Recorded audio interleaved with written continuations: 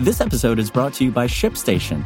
You know, some things take a lot of work, like sending little robots to far-off distant planets. And just as that's challenging, so too is running a successful e-commerce business, especially when there's so much to do. So I want to introduce you all to ShipStation.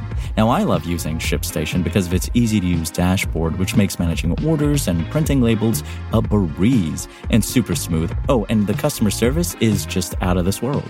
It's exactly what you need to help grow your business. Sign up for your free 60-day trial at shipstation.com/technews. That's shipstation.com/technews. This is Engadget. Here's what's happening in the world of technology.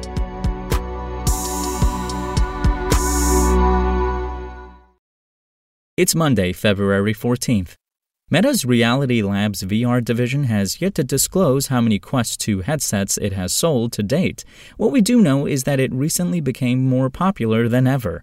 On Christmas Day 2021, the Oculus app hit the top of Apple's App Store charts for the first time. The software achieved that milestone thanks to everyone who bought a Quest 2 headset to gift to their friends and loved ones. In another, more amusing sign of just how popular VR headsets are becoming, insurer Aviva said last year it saw a 31% increase in home contents claims involving VR headsets and a 68% overall increase since 2016. In 2021, the average claim for VR-related accidental damages was about £650 or $880, and most incidents involved cracked TV screens. As new games and gadgets become popular, we often see this playing through in the claims made by our customers. Kelly Whittington, Aviva's UK property claims director, told The Guardian.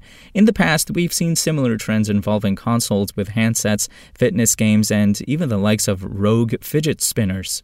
Less than a month and a half into 2022, Aviva has already had to process a number of VR-related claims, and the company expects more to come in throughout the year.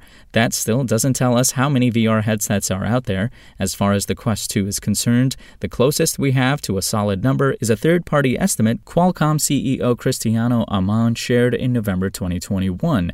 At the time, he said Meta had shipped approximately 10 million units of its latest VR headset. And Google's tradition of dropping little interactive games for holidays and special occasions shows no signs of stopping for Valentine's Day 2022.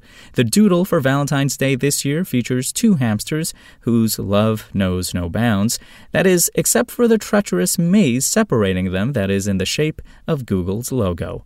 Your mission is to help these two crazy kids reunite by pulling a series of levers and switches until Google's logo is complete.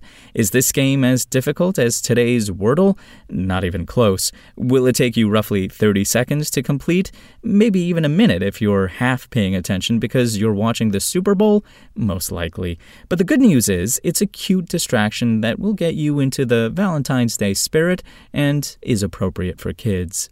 If you want more, be sure to check out Google's other doodle games. There's a particularly fun one involving pizza, Pac-Man, one where you try to draw something before Google's neural network outsmarts you, and one where you assist a cat with a magic wand take down some nocturnal spirits. Incredible. You can play Google's Valentine's Day Doodle by visiting its homepage on February 14th. If you want to catch the latest tech news as it's happening, check out Engadget.com or tune in again every weekday.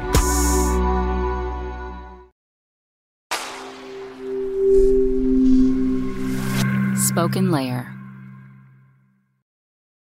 Want to learn how you can make smarter decisions with your money? Well, I've got the podcast for you. I'm Sean Piles, and I host NerdWallet's Smart Money Podcast. Our show features our team of nerds, personal finance experts in credit cards, banking, investing, and more. And they'll help you make the most of your money while cutting through the clutter and misinformation in today's world of personal finance.